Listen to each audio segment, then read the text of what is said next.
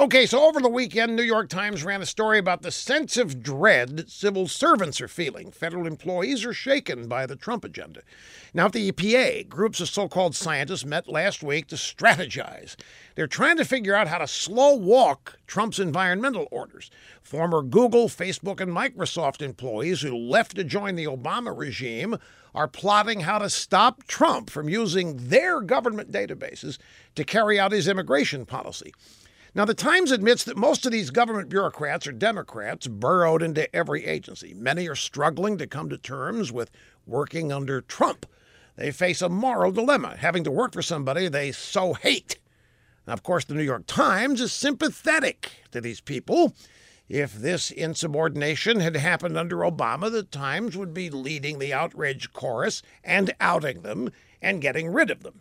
Now, these unelected civil servants have been given government jobs to carry out the executive branch agenda regardless of who runs it.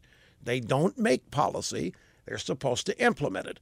Now, here's how to solve this big moral dilemma. If they don't like their jobs, they should quit.